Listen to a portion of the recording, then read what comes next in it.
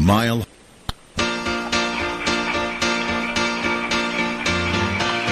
Thank you for being a friend. Travel down a road and back again. Your heart is true, you're a pal and a confidant.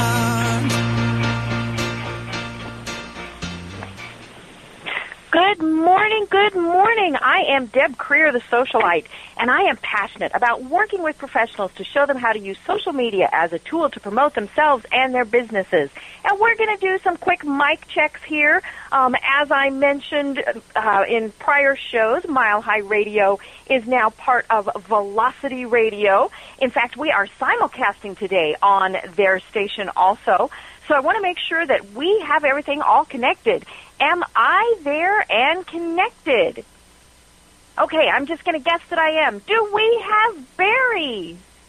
I'm here. Yay! Okay, so I am actually chatting on Facebook with the producer, and so I think we are set. So welcome, Barry. How are you doing today? I'm all right. How are you? Not bad, not bad. Well, before we go any further, let me tell our guests and our listeners who you are. So I'm talking with Barry Feldman, who operates Feldman Creative and provides clients content marketing strategies that rock and creative that rolls.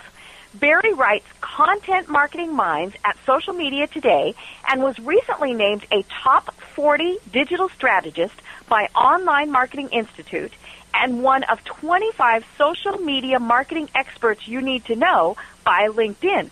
Barry recently released a comprehensive strategic workbook called The Planner for Growing Your Business with Effective Online Marketing. If you want a piece of his mind, visit Feldman Creative and his blog, The Point. So again, Barry, welcome. All right. Thanks for having me, Deb. I'm excited to be on your program. Well, you know, you have such great content, and you are one of the people that I follow on various social media platforms because you really do have great tips, great techniques, but it all comes down to one thing for you, and that's telling a good story, right? Yes, I think so. Okay. You know, and it's one of those things where, you know, I think that's where people can learn so much from you is, you know, when I see people posting online and it's, here is my product, here is what my product can do for you, please buy my product. And then they wonder why nobody ever buys their product. If you're talking with a business owner who has called you and said, oh, Barry, I just can't figure out what I'm doing wrong, and you look at their posts and they're like that, what do you tell them, and then how do you work through this process? Well, I loved your description. It sounds like you're talking about blogs, but I suppose you could be talking about content in any form on any media, particularly those that, you know, are quick to try to pull the trigger and call everything a conversion opportunity. I'm posting something on my column. You mentioned that Social Media Today, I write there twice a month, and the news called Why Insomniacs Love Your Blog. And so you kind of answered that question. You know, why Insomniacs? Yeah, they love your blog because it helps them go to sleep. Okay, so I was confused right. there. So you're salesy. You're practicing traditional marketing back when we had no choices other than traditional marketing, and you had just a brief moment in time with your customer, and you tried very hard to sell them something, and that was very much a direct response model. So the question comes all the time, just as you just phrased it. What we're doing is not working, it's backfiring, we're not seeing any sort of traction or growth. It's time for us to learn how to do, what modern marketers do. And then the questions that follow typically are still short-sighted. Maybe you could even say ignorant, because they say, how do I make X exciting? And so they might say, insurance or, something like that, something that they might consider to be dull. It might even be software or some sort of online service. I guess it doesn't really matter, but I say, that's a good question, but in a way it's the wrong question because you're just talking old school. You're just talking about how to communicate the features and benefits of your product. And if you're a good copywriter and marketer, the time is going to come, of course, where you will have to do that. But the reason why it's not a good question is the amount of media and the amount of noise today makes it so it's a battle for any form of attention. And so you talked about storytelling and asked me that question at the top of the program. And, the answer becomes to that question, how do we make our boring product sound interesting with what we're doing online, is stop talking about, stop thinking about, stop dwelling on your product and start dwelling on what is interesting, and that is your customer. Mm-hmm. Well, and that's where being able to tell the good story comes in. And really putting yourself in their shoes, all of those various things. I was talking with somebody last week who sells, a fairly common product that, there are lots of other people, large and small, that offer the product. And so he would talk about online, about the benefits, about, cost, even about his great customer service. But I told him, I said, you need to tell the story. Why having your product is so different and what the benefits will be to that. And he kind of started seeing it in little flashes, but it really is all about building those relationships with people, right? Yes, it is, especially when we, begin the conversation about social media. And the term, social media has almost come to mean the Internet. I think you and I probably define it as the networks that you use. Perhaps you throw blogging in there. But, most media, or at least most online media, or all online media, are indeed social. And so, you want to be engaging, and when you're having a promotion or a sale, or you're promoting some of the things you just said, like the quality of your service or the, affordableness of your price, you're selling. And it's not a real social thing to do. People don't like to be sold to. I think this comes from a Gitomer book. People don't like to be sold to, but they love to buy. So your job is to help them buy. And what's the first thing that happens in a buying experience when you walk into the lobby of a store, or in this case, into a blog or a home page or a landing page? In my mind, you make a very quick judgment, perhaps not so deliberately, but at least psychologically and subconsciously, am I comfortable?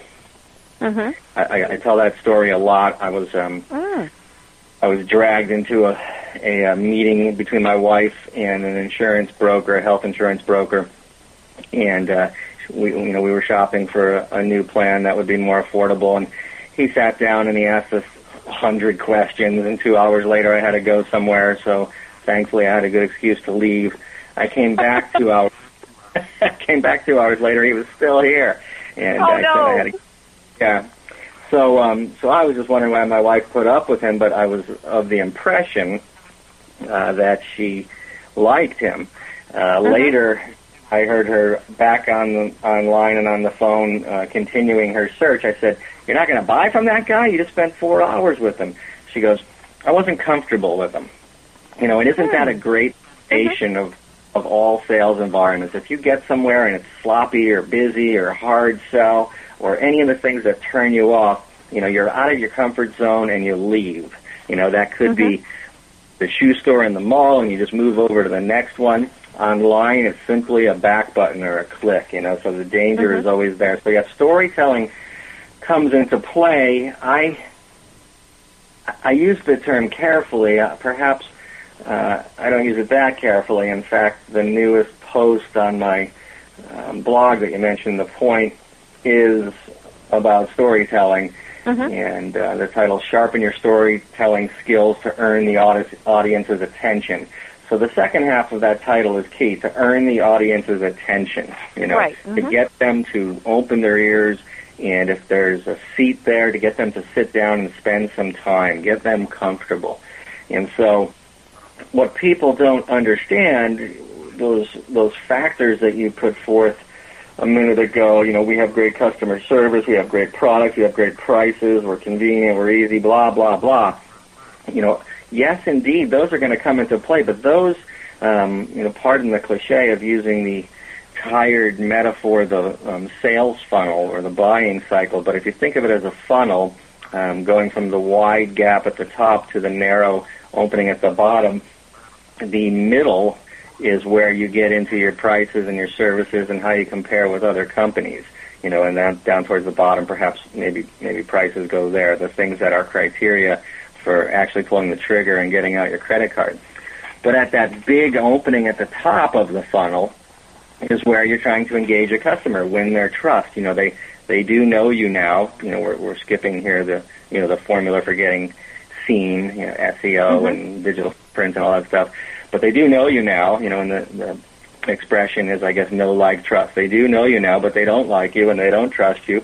And your job is to get them to like you and trust you. How are you going to do that? You're going to create content that is not just educational. That's almost understood. Even if it's an ad, you're going to be, imparting a little bit of education. But, what separates the bad or mediocre content marketers from the good are the other two things. The things that go beyond educational are entertaining. Can I keep this person? Are they going to make it to the last line of, if it's a tweet, are they going to click it? And inspiring. Are they going to do something? And that's something today. The truth is, typically we have a lot of product categories, and you might buy off the page. But let's say, all things considered, all different products from the simplest, low risk buy like a book to a expensive purchase that you're going to make for your business, a business system of some sort.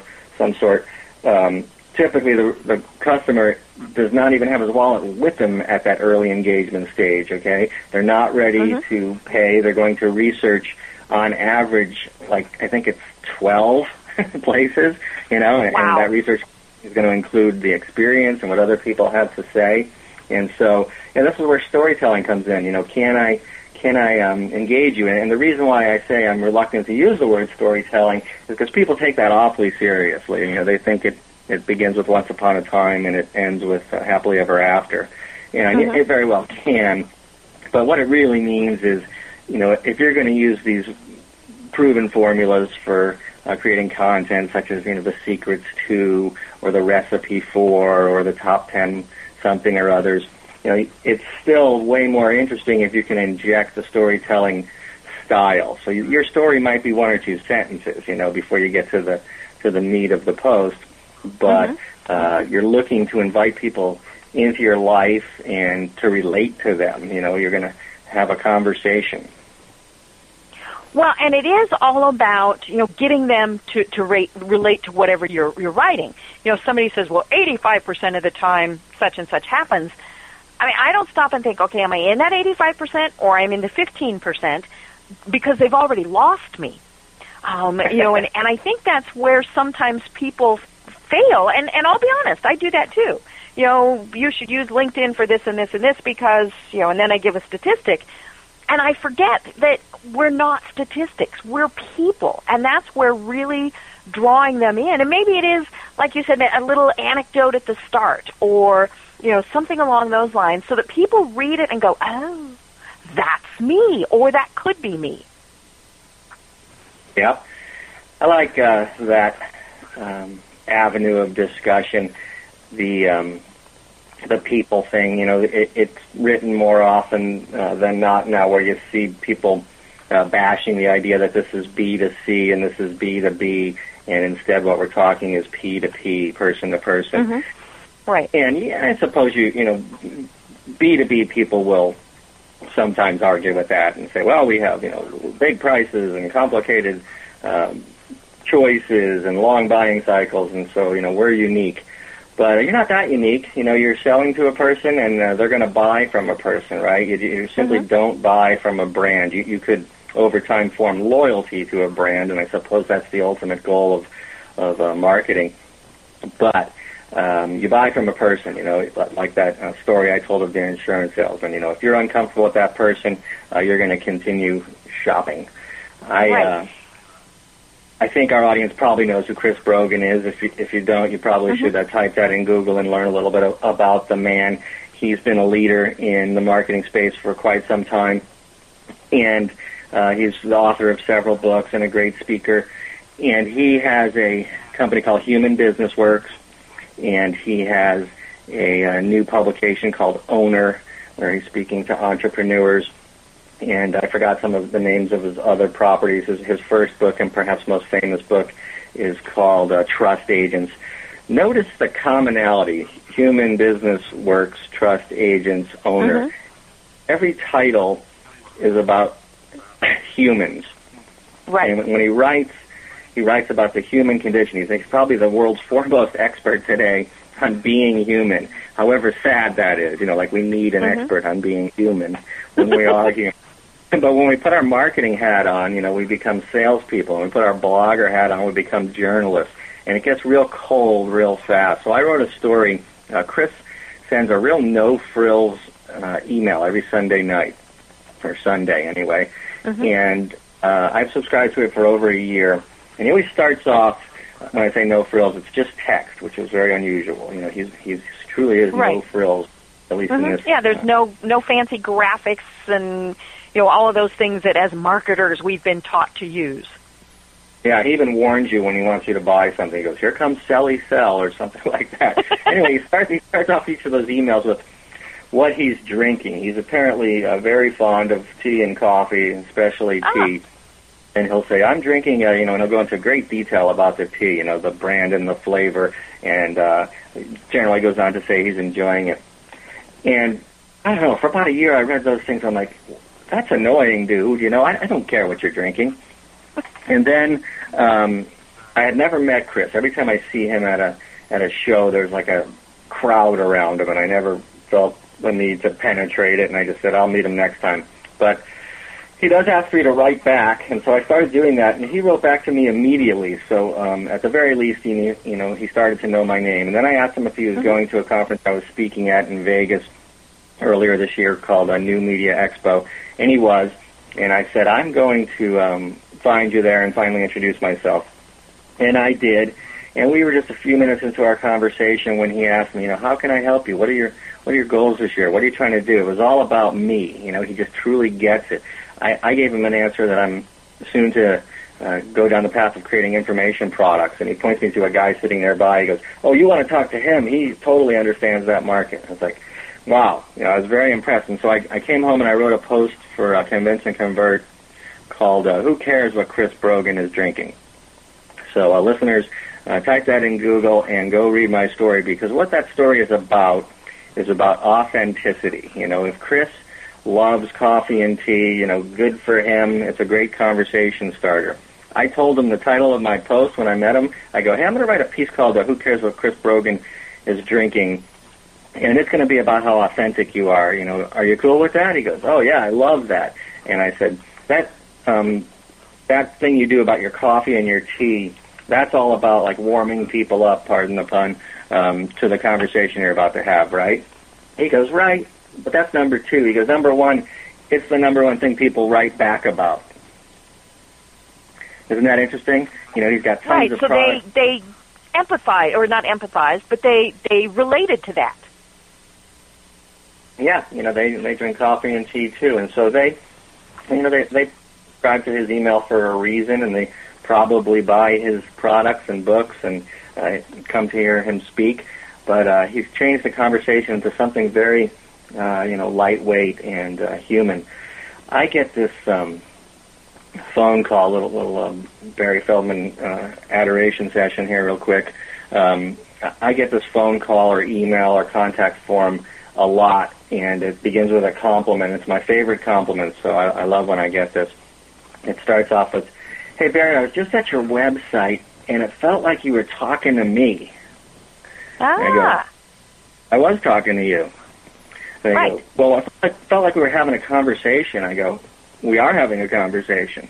It's like, I guess the reason why I said it's an adoration session is because what it really means is, I write well. That's the goal. Right. And because you write well, and you write very well. I love reading your articles and the things that you post, because it's like you're writing for one person. And I think that's where, that's how you suck them in, is because you are thinking about, okay, there's not a target market or an audience. It's, here's this one person I want to reach out to. Now, that may be thousands of one people, but you're writing it like it really is just for that one person. Yeah, I almost pulled a muscle in my neck. I was nodding so hard when you said that. It's it's an age-old writing tip, and it's super powerful, and it only gets more powerful with the proliferation of the media and the immediacy of the reading revolution taking place now. So you have to do that, and not only should you think like that, you should just simply do it. When a lot of when I'm writing a post, I'm just answering a customer's question. If one person came out and asked a question, 10,000 more are thinking that question. Right. Well, There's no unique questions. Yeah. So I'm thinking, I'm writing to you. That guy that asked me the question, or that gal that asked me the question, I'm going to get a nice piece of content out of it. And, if it was a good question and I answered it well, it's going to perform well. Cool. Well, we're going to take a quick break, and when we come back, I want to continue talking about this, because I think that's where so many people kind of miss the boat, is we do think, we're writing for our target audience, and sometimes we don't even know who those people are. So I want to talk a little bit about how people determine who they should be writing for, when we get back. So when we come back, I am Deb Creer, and I am talking with Barry Feldman of Feldman Creative.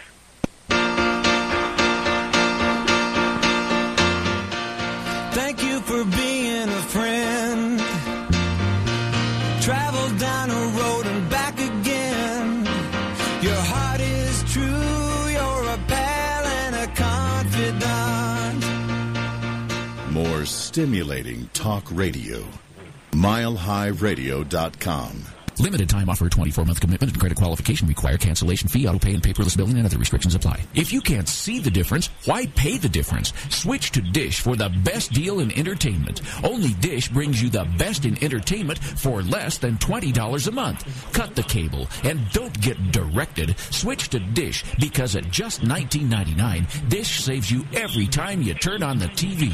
It's so simple. The same channels cost less with Dish. So since you can't see the difference, don't pay the difference. Switch to Dish for the best deal in entertainment. Get premium movie channels free for 3 months, starting at just $19.99. Dish saves you every time you turn on the TV. Call now to save with Dish. Dial 1-800-943-9074. That's 1-800-943-9074. The same channels for less than $20 a month. Dish. Call 1-800-943-9074 for details.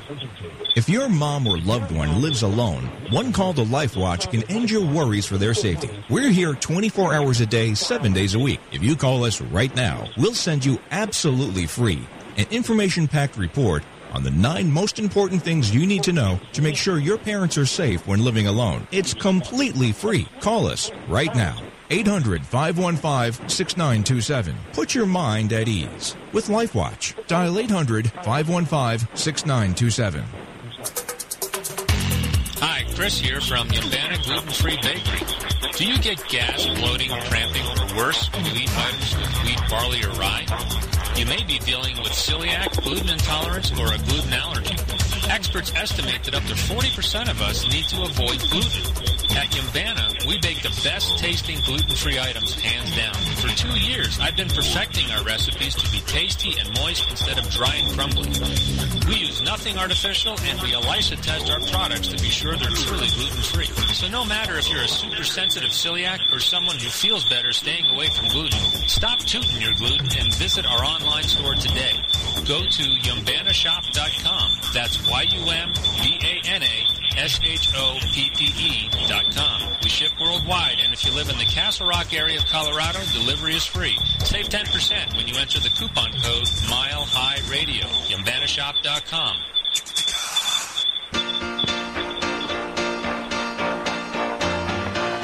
Thank you for being a friend. Travel down a road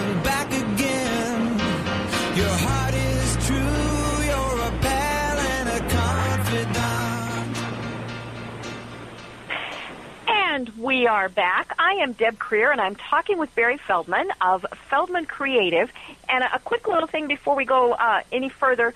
First, Barry, we're getting a little feedback. Do you, by any chance, have some speakers on that you can turn off? I was going hands-free. Is this better? Uh-oh, okay. Oh, I think that sounds much better already. Perfect. And again, before we really leap into it, tell people how they find you online and how to connect with you. All right. Well, that's awfully easy. My website is www.feldmancreative.com, and there you'll find the chicklets that lead to every social network that I'm on, and I'm on a lot of them. I'm very active on Twitter. Cool. And at Twitter, I'm at Feldman Creative, and then most of the other ones I'm /Feldman Creative. I'm all over SlideShare. You mentioned that I have a blog. On my blog, at the pull-down menu, you'll see that I write for a lot of leading online publishers, and there's links to all of them there, too. So sometimes my content appears exclusively elsewhere or initially elsewhere.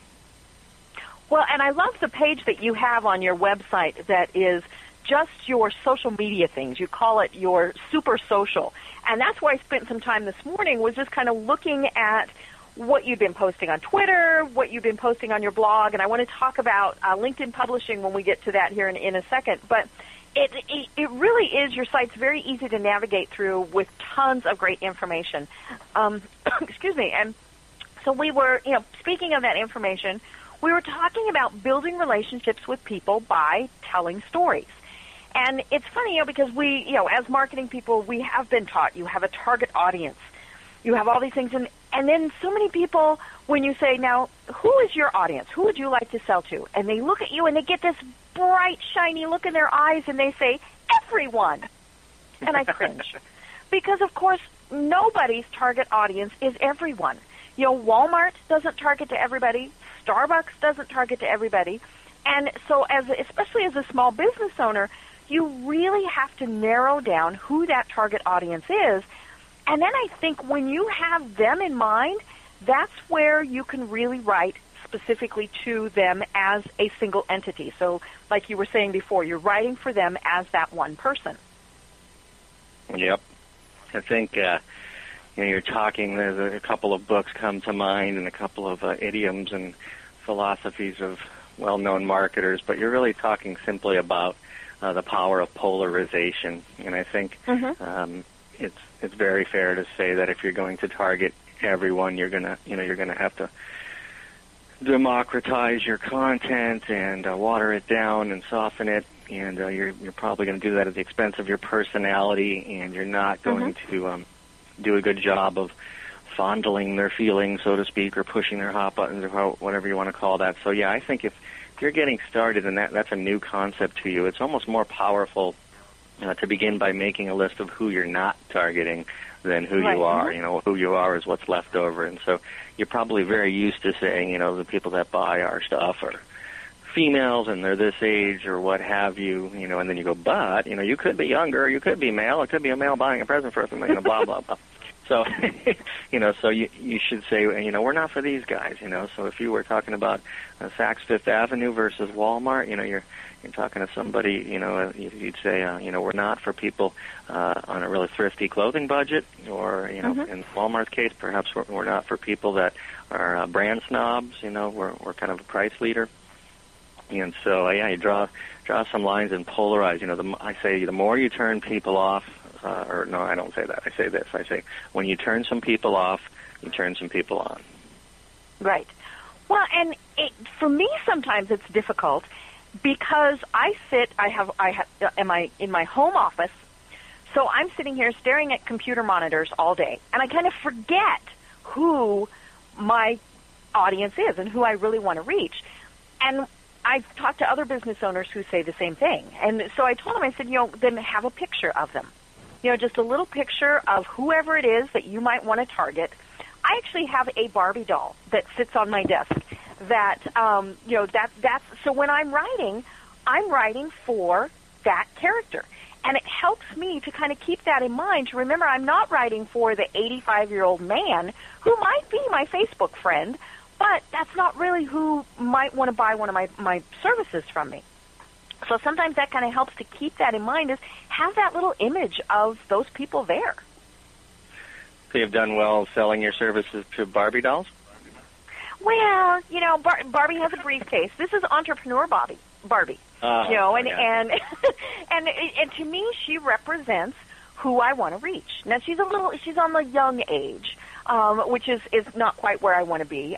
But it really is, it helps me kind of think, okay, this is who I am writing for.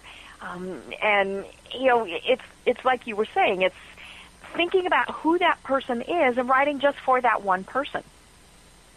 Yeah, it's a process called persona, or if you're making a verb out of it, personification. It's nobody's favorite topic, and it's often skipped. It's kind of it's probably not as hard work as it is perceived to be, but the process involves identifying your reader or buyer, first demographically and then psychographically. So it shouldn't be torture. You should say,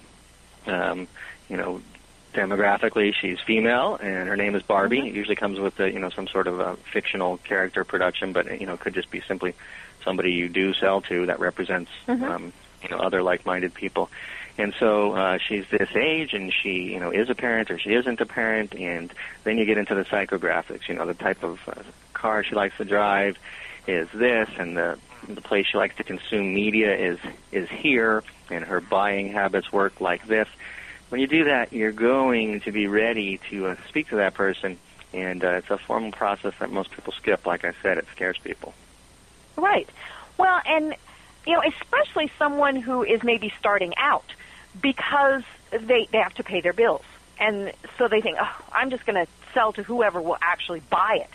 And, that is counterintuitive, because it's the old, trying to hit the fly with a shotgun as opposed to really trying to hit that target market. And sometimes I think that's where social media confuses us, because we go on Facebook and we're friends, or with people from all ages, multiple countries, all sorts of different places, and we tend to forget, just because we're friends, and I'm doing that in my air quotes with the capital F like you do on Facebook. That doesn't mean that that's who our target market is, and so we sometimes forget that. I had somebody one time that told me that she was going to unfriend me because she didn't like what I was posting, simply because she was not interested in what it was. And I said, okay. Didn't break my heart. Excellent idea, yeah. And I've done that too. I started going back through and really thinking, is this somebody I want to be connected with? Are these pages that I have liked that I want to get information from? And some of that is just, we have such limited time, but then it works the other way too.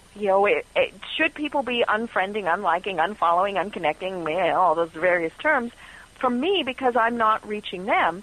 If they are, and they were who I needed to reach, that's where I've screwed up. Yeah.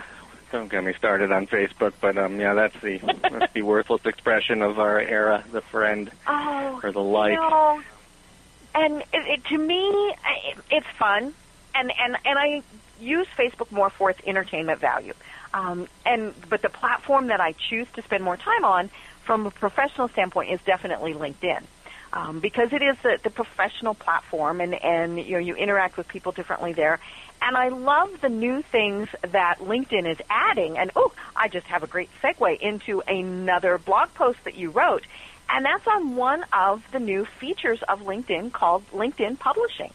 So tell us a little bit about that. I just got approved to use LinkedIn Publishing, and I haven't dabbled my toes yet. But it's a new feature to LinkedIn, and it looks like you're cautiously optimistic about it. Might be the best way to put it. Yeah, well, I guess I can get to the reason why after I tell you why I'm so pumped up about it. And one of my stories, the most recent one, maybe the one before that, is actually about publishing on LinkedIn. Is that the story you're talking about? Mm-hmm. Yeah. Now, that went over big, especially when the CEO of LinkedIn found it and shared it. I created a term. I didn't really think that through, but I said the story starts off something like, "I'm sick. I have LinkedIn-itis." And so I get into it going, LinkedIn was kind of a necessary thing for me, not evil, but, not exciting Right. either. You had to be there. You want people to find you. They might, find you easier there than by doing a Google search.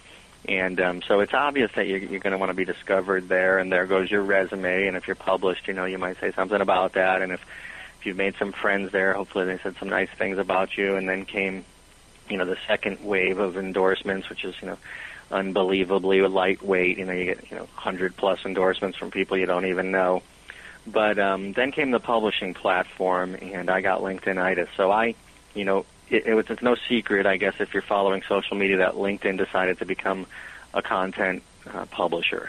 Much more of a magazine style than they were before. And so the evolution of that goes something like this. I might be leaving out some details, but they bought SlideShare, and that really doesn't mean that much to SlideShare users. Nothing actually changed, but huge property, very business-to-business association for SlideShare, and a very great mechanism for marketers to use. I use it like crazy. And then they then they started LinkedIn Today, which is a personalized custom magazine, and I really liked it. I got online and discovered an email waiting for me every day, and that email said you should read this stuff, and certainly not the only one of those that I get, but they came generally from good sources and top publishers, and that stuff, my pile of stuff I should read is going to be vastly different than your pile of stuff, so that magazine is personalized in that it's based on my activity on LinkedIn, who I've linked to. And so the content was seldom off base because algorithms figured it out for them that this is what I'd like to read about. Then they bought Pulse, which was basically doing the same thing separately, a personalized magazine. And then they created an influencer network, and it started in just handfuls of people that are well known to be leaders in their fields, such as I think Bill Gates is on there, and Gary Vaynerchuk is on there, and Richard Branson, and so forth. And so that grew to about 500, and it was doing really well and getting some traction. And then they made this major move, which is risky, I think, and this is the cautiousness that comes with it. I don't know how it's going to play out. Right now, how it's played out, as they said, to their 227 million members, you can publish here now. And they created a super-duper blog interface that makes it so that it's, unbelievably easy. It's really not any more challenging than, posting something on Facebook. And so as a beta, so to speak, 25,000 people would get the call, and they're going to work out the kinks. So I was one of them. In some cases you had to apply. In my case, have a friend at LinkedIn who asked me if I'd like to do it, and I said, yes, sir. And so when I got that little pencil, that means you can publish. The pencil shows up top where you would put your update, and that means you're going to publish now if you click it.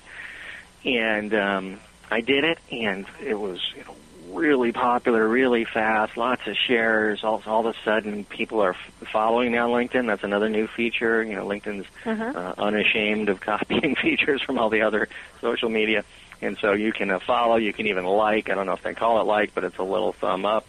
See you in court, Facebook. And so all the conventions are there, and you have an audience. The assumption, I suppose, is maybe you don't have an audience. The assumption is your audience is at least the people that follow you on LinkedIn. If they're arriving at LinkedIn, periodically they're going to see that you publish something, and then if they share it, it grows exponentially. So that was happening for me, and then I wrote a piece that says a lot of what I just said to you and your audience about the platform. It's really easy to edit it, and it's actually easier than Tumblr. It's easier than WordPress. It's the easiest I've ever seen. And so I had a lot of nice things to say about that. When I did that, I heard from the team at LinkedIn who created it, and they were flattered and happy to hear that stuff. And so, it's off to a screaming start. And then comes the caution. When 227 million people can do it, are we going to be, up to our ears in, a flood of crap? Right. Well, so I don't know how it'll be vetted in the future.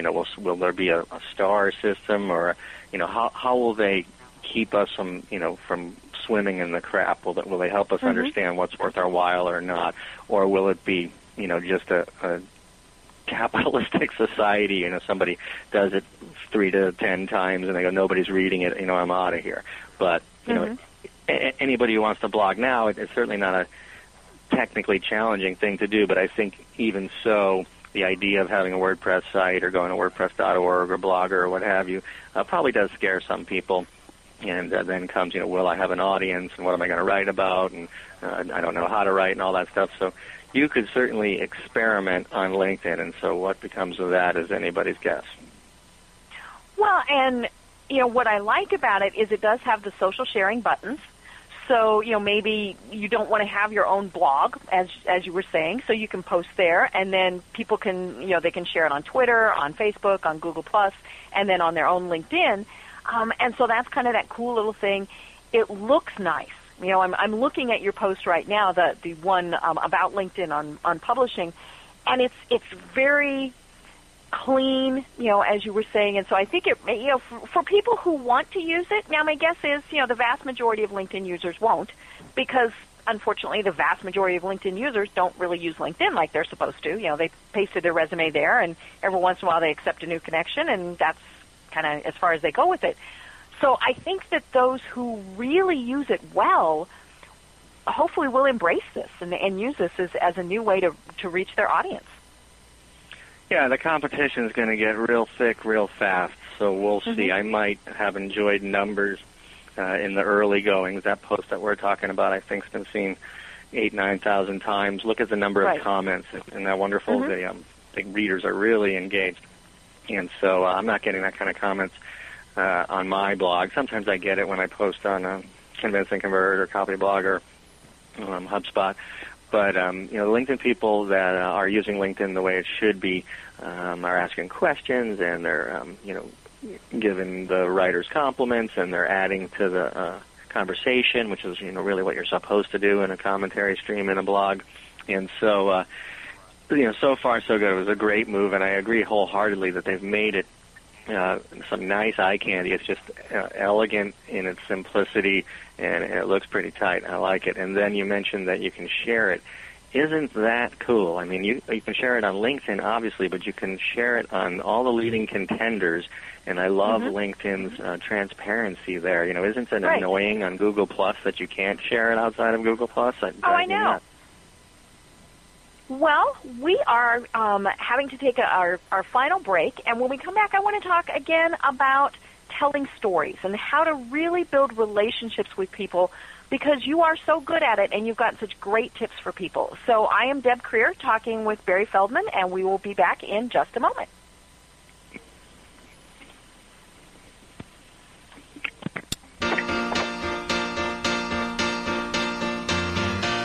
Thank you for being a friend.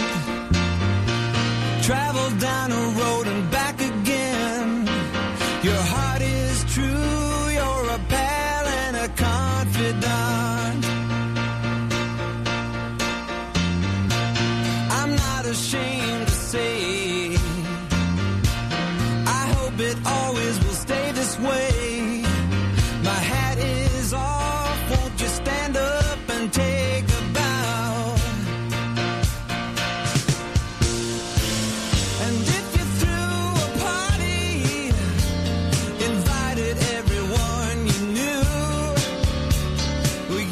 MileHighRadio.com. Just what the doctor ordered. 150 million people suffer from headaches. All you want is for the pounding in your head to stop.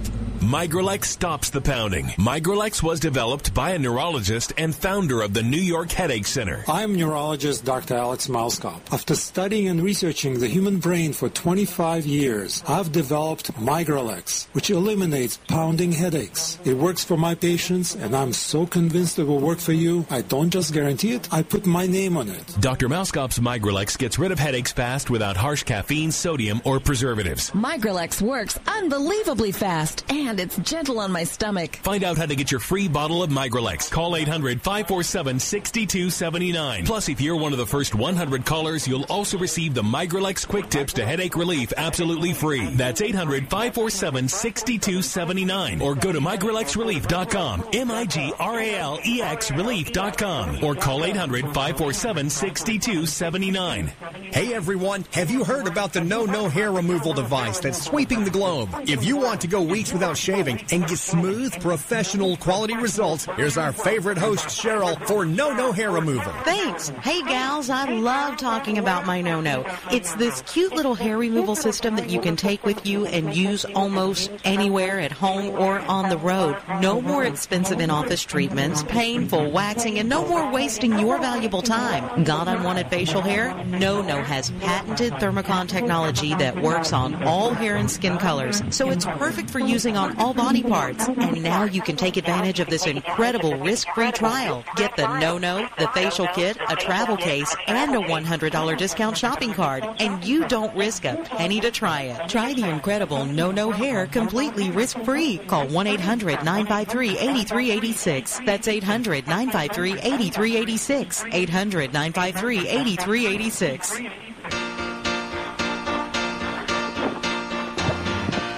Thank you for being a friend. Travel down a road and back again.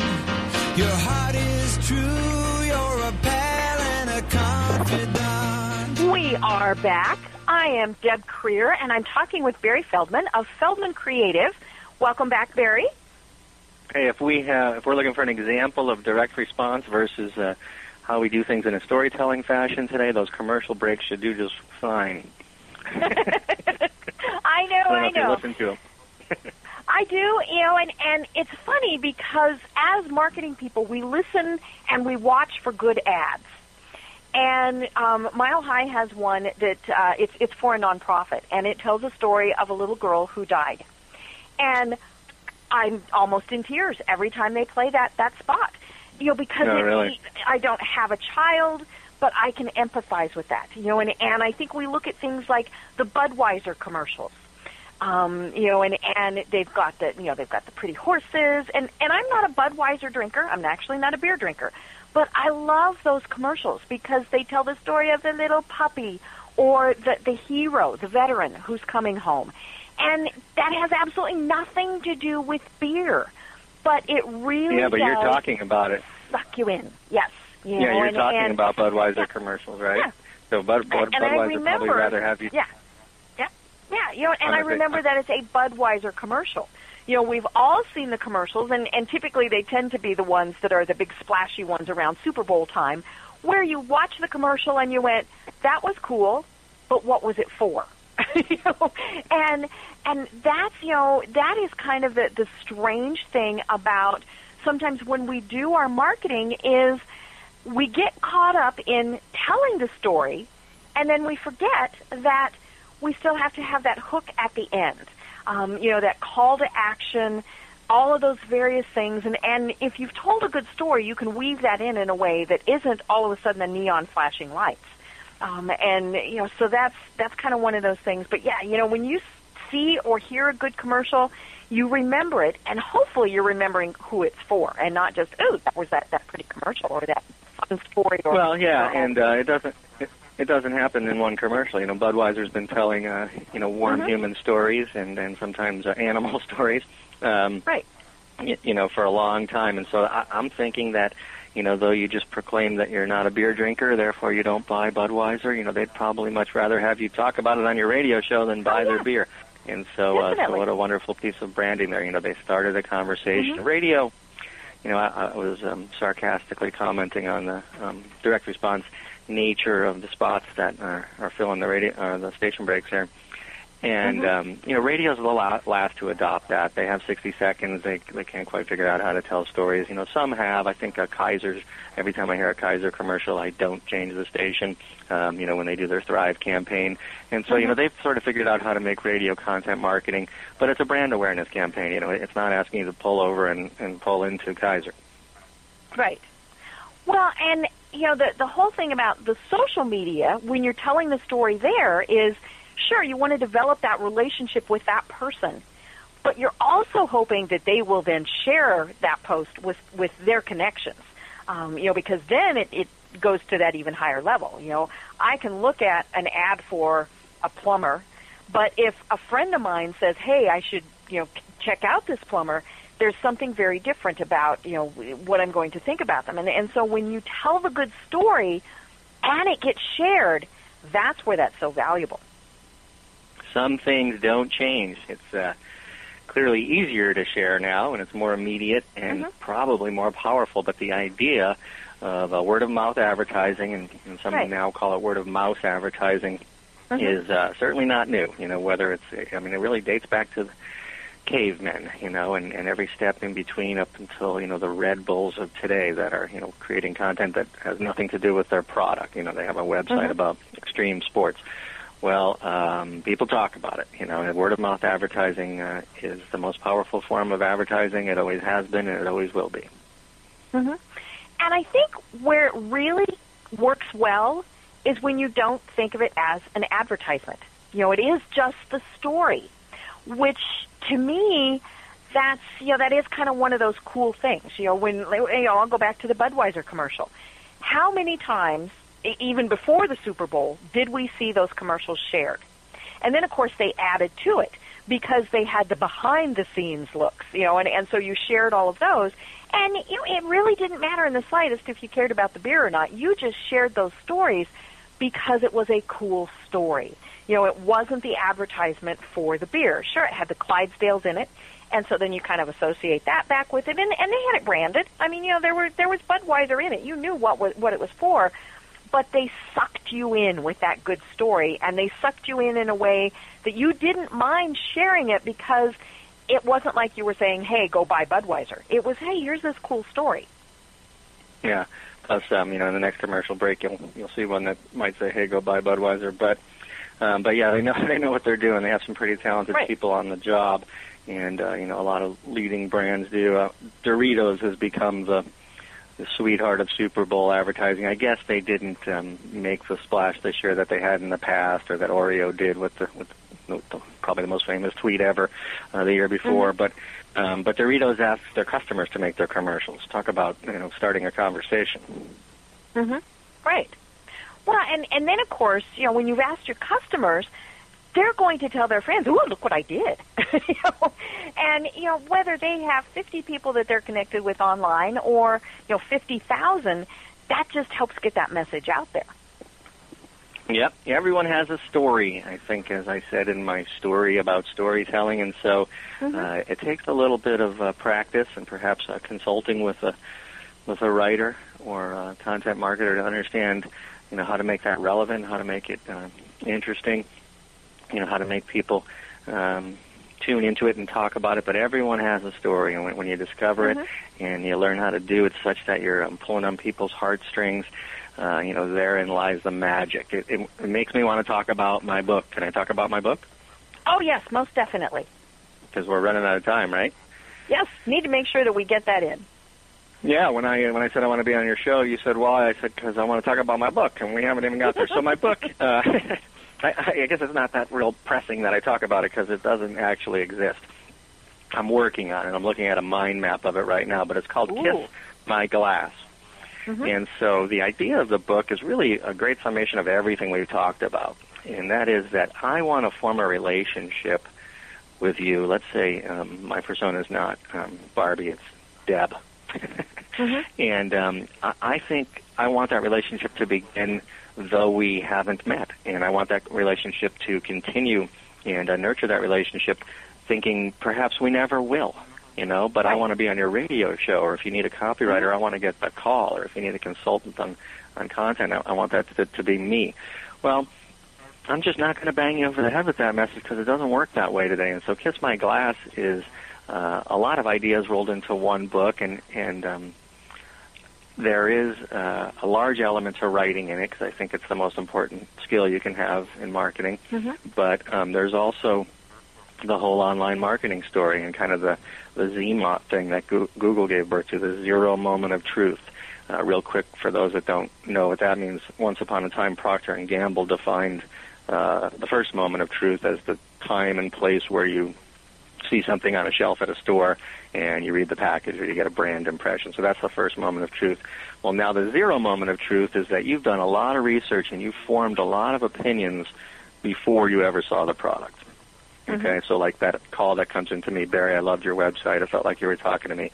That's the zero moment of truth happening, and that's why I call it Kiss My Glass, because it's happening between pieces of glass. So far, no exceptions, even as, these on-your-body products come out like eyeglasses and wristwatch. But typically we're talking about monitors and tabs and phones.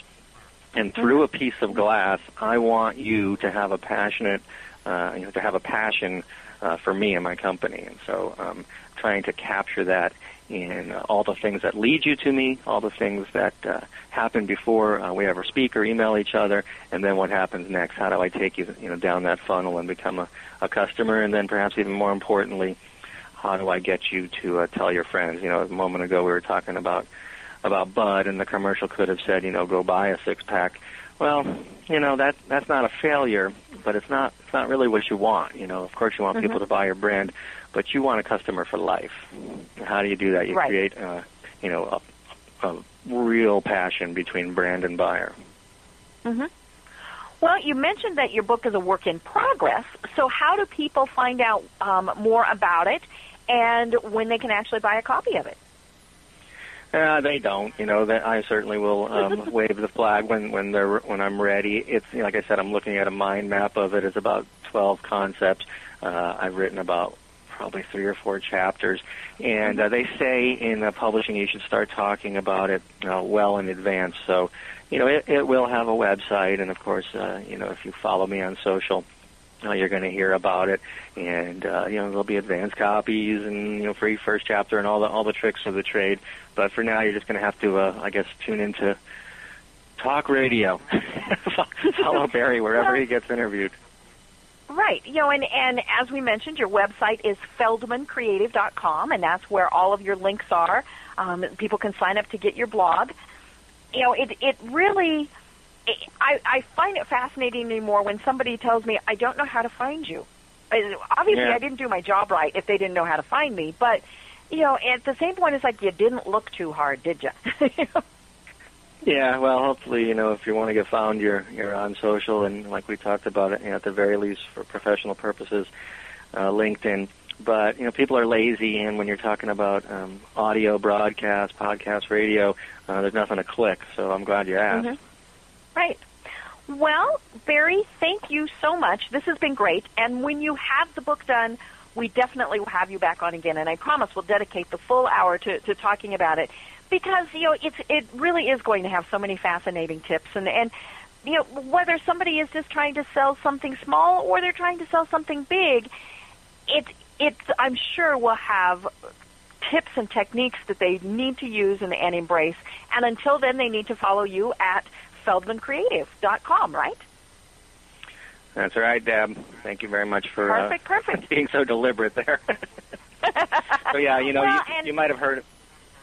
No, sorry, you might have heard of blogging a book. I'm not technically blogging a book. In other words, you might see posts from me that aren't going to go in my book. But, I'm putting a lot of thought into what's going in my book. So if you want to sort of catch on as the story develops, reading my blog is, you're going to find a lot of ideas that will be captured in the book. Great.